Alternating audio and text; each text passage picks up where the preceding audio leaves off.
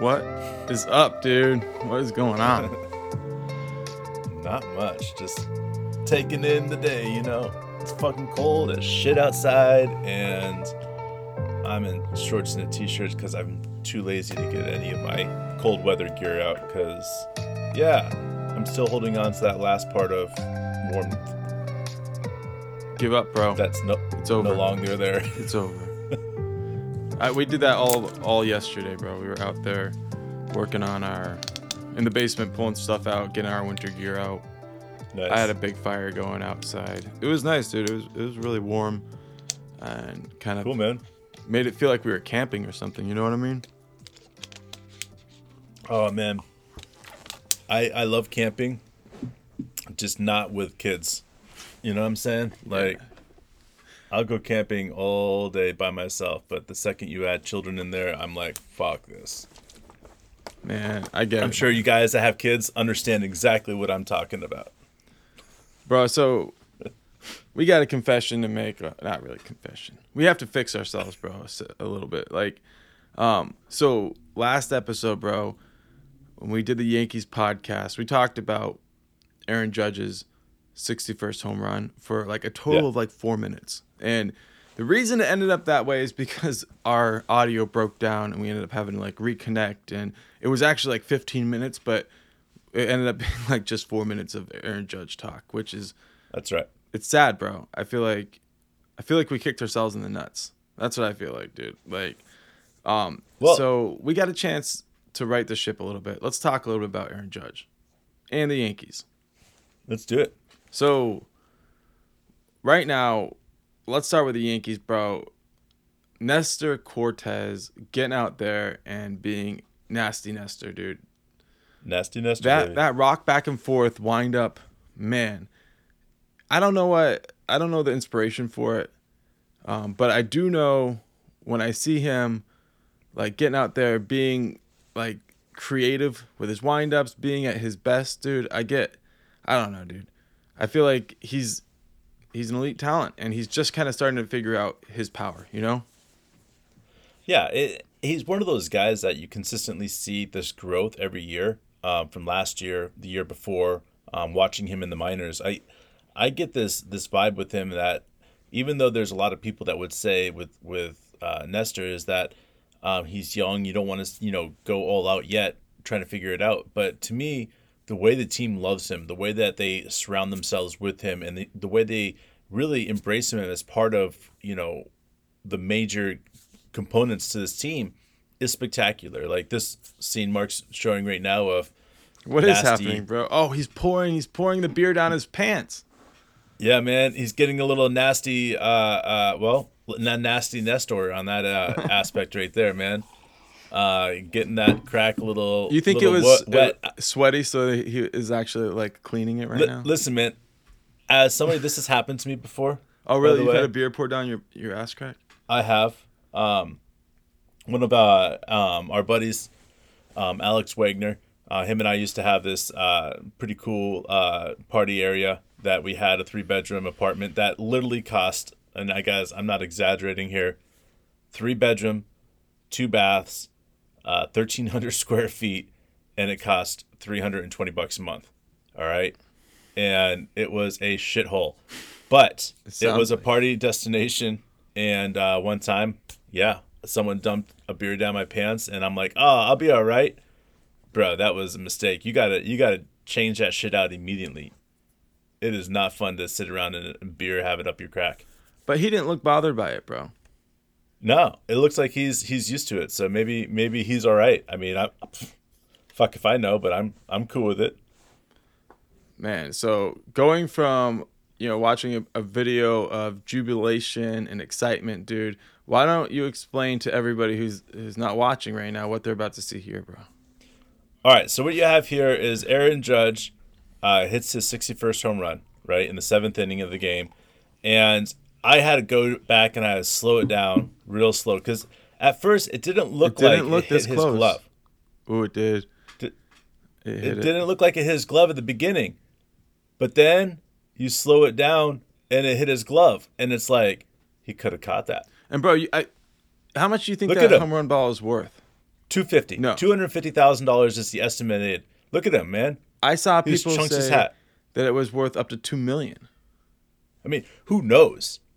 But look at him, man. He just looks sick. And then if you start the video in the beginning of the video, he's right there. There he is in the beginning. He can't He's let it sick, go. man. He can't let it go. Like, he is sick as shit. And I know. Like, I know how it's hard to. You know let what Aaron things- Judge is saying? What? You know what Aaron Judge is saying? That's a fucking $250,000 bonus right there. I didn't have to pay anybody for that. Dude. Look at that, man. Oh man. That guy, he could have had life tickets Here's the thing. at every Yankees What I want to say is, Blue Jay game. this is not like, I know he feels like, oh, I should have caught it, but really he didn't put enough hours in preparation. You know what I mean? Like, he should have been out there playing Yeah. catch with his kid more, because his kids are always going to underthrow the ball, right? And it's kind of like he's out there, and it's like the first time he's playing catch happens to be with Aaron Judge, and the ball's worth upwards of $1 million or $2 million, whatever. Like, I don't know. People are throwing out ridiculous numbers, but I think it's his lack of preparation. And while he can sit there and be like, oh, in that moment, I should have done better, like, no, he was set up for failure the whole time. Like, it was an illusion that he had a chance, because that ball was smoked, bro. Like, as a sports fan, if he went to a baseball game or he went to a football game or a pass was broken up and not caught by a player in the NBA game, like, and he yelled at them, catch the fucking I know, ball. exactly, yeah. Yeah. Like, his shit's ruined, man. His rep is ruined now. Anywhere he goes for the rest of his life and he says, catch a fucking ball, everybody's going to laugh at him and tell him to shut the fuck up. So, yeah, like, who is like, he to talk, right? you know, I don't, it's not the same category as like a Jeffrey Mayer from New York or that guy from the Cubs. I forget his name. But anyways, how he was hated for all those years from the Cubs. So it's not like those situations where, you know, this fan's going to be lifted up by an organization or going to be destroyed by an organization. Like, all he did was become a meme, first of all. And second of all, lost a massive fucking paycheck. So that's all that happened to That's him. it. There's nothing worse than being like famous and broke. You know what I mean? And that's what he managed to do in one thing. He managed to stay exactly as broke as he was and become famous. And that's an unfortunate combination for anybody. But all right, so here we go, bro. You tell me what's happening here, because this is Anthony Rizzo. It says the only undefeated manager in MLB history.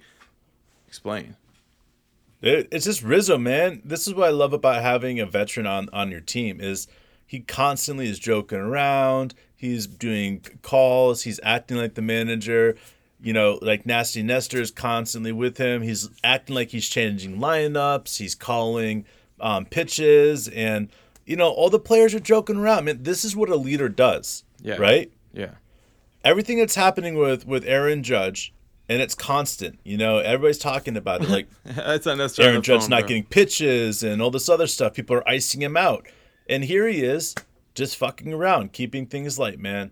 Yeah, this is dude. what you need from a leader. Yeah, dude. He reads the fucking room perfectly. Yeah, dude. Well, it's dope, dude. I'm glad. I'm definitely glad to see it, man. I like seeing that camaraderie. I mean, that's what makes it fun. That's what makes, you know, October baseball the best, right? Is Right? like, I think growing up, like, whatever signal they signal back to the dugout after a guy hits a double. You know what I mean? Yeah. That always kind of becomes like this thing, you know, like, and each year it's Well, different. I think right? about Yankees. You think about Brett Gardner, where they take the baseball bat, Right. right, and they would throw it up in the clubhouse, acting like they were hitting the top of the roof of the clubhouse. Right. You know, you think about the Mets with a thumbs down. Right. You know, Yankees did a thumbs down also. Or the Yankees did a thumbs down, not the Mets. I'm sorry. And, you know, you have all these indications of the leader. And like you said, when you have somebody like Rizzo, it takes the load off for the guys. It's creating a light situation in a tense situation. And having that, like, Mark, we've had players like that. You know, one guy comes to mind. He was like literally the worst basketball player I've ever played with in my life. But he always made people laugh, and that was Jacob Wells, man. He was literally the worst player I've ever played with. All he could do was shoot, and he wouldn't play defense. He was always 30 pounds overweight, and he just didn't give a shit. As long as you guys shoot the ball like once every 4 or 5 times down, everything was good. But he made everybody laugh in that locker room. And that was having a team player like that and constantly keeping it light and coming in. And like Jacob would come into the locker room and he would fart, right? And he would clear out the whole locker room. Okay, like, and it's really hard to do because, like, you know, and then everybody comes in, right? And everybody's laughing, everybody's having a good time. It was like, you know, fuck you, Jacob. Come on, man. That's not cool. And then he would say something like just off his rocker. And, you know, to me, having that type of person in your locker room, it's not necessarily a leader as on your team, but somebody that can keep it light. But it's so much better when you have a leader on your team that knows how to keep it light and chill. Yeah, dude. And I wouldn't say anybody thought he was a leader, but in the end, that's what I was saying. Anybody that can get everybody out of the locker room must be some sort of leader. So lead with your ass. It was awful, man. I swear to God, he wouldn't wipe his ass for a week and then fart just to make people like go crazy, man. It was the nastiest shit ever, dude. Well, I could tell some stories. Remember when we would sit behind him at church, man? No, dude.